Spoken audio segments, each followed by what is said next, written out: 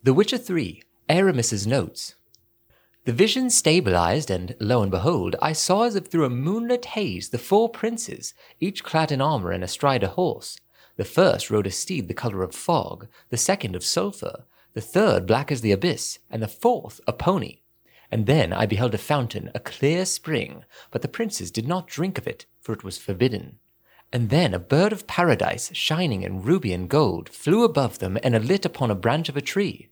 And the tree had arms numbering 1,040.